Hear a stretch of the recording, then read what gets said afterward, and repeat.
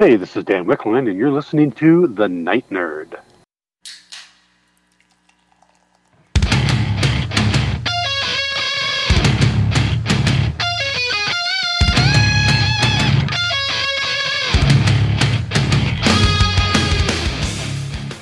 Welcome to the Night Nerd Podcast. I'm your host, Lance. It's Wednesday, so we're going to talk some comic books. All week, we are preparing. We're getting ready. Next week, we hit 1,000 shows. I'm excited. We got a lot of cool things lined up. It's going to be a lot of fun, and I think you're all going to enjoy it. But before the big thing, we're doing this week, and we're going to look at things that are before but not. And so we're talking prequels all week. We've talked about how video games do really well in prequel form. Movies, not so much. It just kind of varies as far as quality. Usually not great quality. Today we're going to talk about prequels in comic books. Now, prequels in comic books serve a different function. They're used for either retconning something, which means you retroactively change the continuity. So if you need to go back and, Bruce Banner had an abusive father who beat him and did this, and he was an alcoholic. That wasn't in the original stories necessarily, and so you go back and you tell these stories.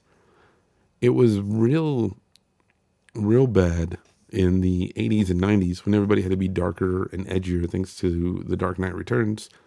You saw this a lot. It's like, actually everybody comes from some kind of abusive situation, or their lives had this dark secret in it that we didn't know about until now. And so, again, sometimes that works really well. Most of the time it doesn't. It just really just depends on the character, on the writer, on the whole scenario. And so prequels in comics really serve an interesting purpose. They do something that even they don't do in video games. You know, the way that they flesh out the story. And what's good about comics is it's really easy to say, that's out of continuity, or that's in a different Earth, a parallel world, something like that. In video games, it's usually all connected. So that is one thing that you do have in comics. And sometimes they kind of double up on themselves. Like I remember with Wonder Girl, way back when Wonder Woman debuted. Originally, Wonder Girl was supposed to be like Superboy. So backtrack even more. Superman in the 40s was the most iconic and popular character on the face of the earth. Everyone loved Superman. So they decided, hey, when we talk about when Superman was younger? So they brought in Superboy, a Superboy comic.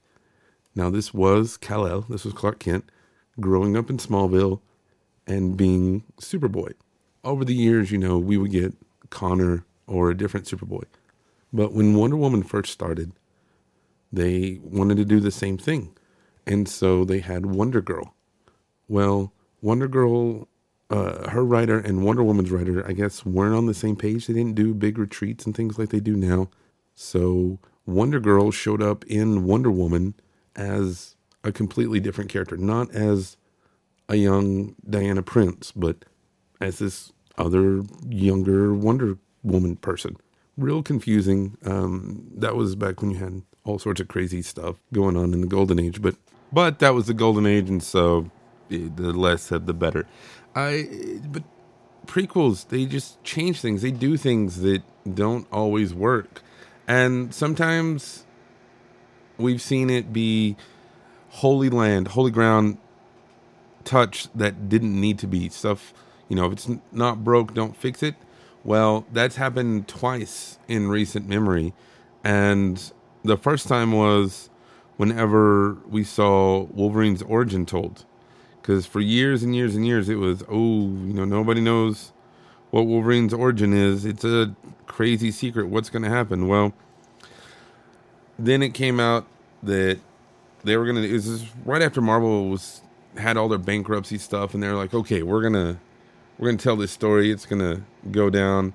And they told it. That's about all I can say. It was not, I mean, it wasn't bad. The artwork alone was worth picking up. It was absolutely beautifully drawn, and on that, it was worth getting. As far as the story, there was not a whole lot to it. A lot of fans were disappointed because we found out that Wolverine was just a little whiny bag. Like, his name wasn't even Logan. That was the other guy, and it's all sorts of weird things. Paul Jenkins told an interesting story. Joe Quesada and Bill Jamis had a lot of input on it, so it is what it is. It happened, and then there was an Origin 2, and then a whole series called Wolverine Origins. But I don't know. But Marvel didn't learn their lesson there, though. They also did a book called Trouble, which I enjoyed. I picked it up. It was Mark Millar wrote it, and it was part of Marvel's Epic, which, again, they were like, oh, no, it doesn't take place in continuity. It's okay. And the big reveal on it was that Aunt May was actually Mom May. Like, Aunt May was Peter's biological mom, but her sister, Mary, decided to raise the baby because May had some stuff going on, and it made the whole Spider-Man story kind of crazy. It was neat. It was kind of cool, and it was exciting, but again, a lot of people got real mad. Probably the most mad people have been, though, is the before Watchmen stuff, which I don't hold Watchmen in the same regard that most people do. I have a lot of problems with Alan Moore on a lot of levels. Same thing with Frank Miller. But before Watchmen, I mean, Darwin Cook did one of the books. It had some of the best talent out there, but people just have this holy grail that is Watchmen in their minds, and that's not true. I'm sorry, hot take. Actually, not hot take. More and more people are realizing that Watchmen is not the holy grail of comics. But when Before Watchmen came out, it was this whole big mess, and people didn't like it. I get it, it's what it is, but it just goes to show you that maybe just don't do a prequel, don't talk about it. And the last thing I want to talk about, though, when it comes to comics and prequels, and this is something we've seen real heavy in the last decade or so, is anytime there's a movie coming out, they do a comic book prequel. Now, sometimes the comic book prequel is just kind of a greatest hits, like some of the best stories of that character put together and everything to get some background on them. Sometimes it's completely new content, new stories. And,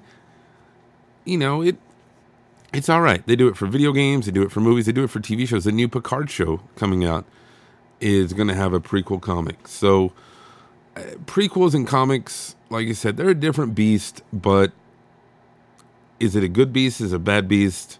It all depends on how it's raised. It's definitely a nurture, not a nature thing. And it's just really strange. Oh, and there was that horrible The Storms prequel miniseries that they had. Were they one-shots? I can't remember if they were one-shots or little miniseries. But Johnny and Sue fought zombies, and Ben Grimm teamed up with, I want to say, Wolverine and Nick Fury. I don't know, stuff that made zero sense for the characters, but it was the 90s, so it was cool. Oh, horrible. I don't know. But let me know, was there a miniseries in comics that you liked? You can let me know in the comments below here on SoundCloud or on social media. You can find us out there anywhere. Just look for The Night Nerd. We're on Twitter, Instagram, and Facebook. Even on YouTube. Not a whole lot of stuff on there, but some stuff on YouTube. Or you can email me, nightnerd@thenightnerd.com. But otherwise, that's going to do it for us today. Again, my name is Lance. Thank you all so much for listening, and we'll see you next time. Let's get it started in here.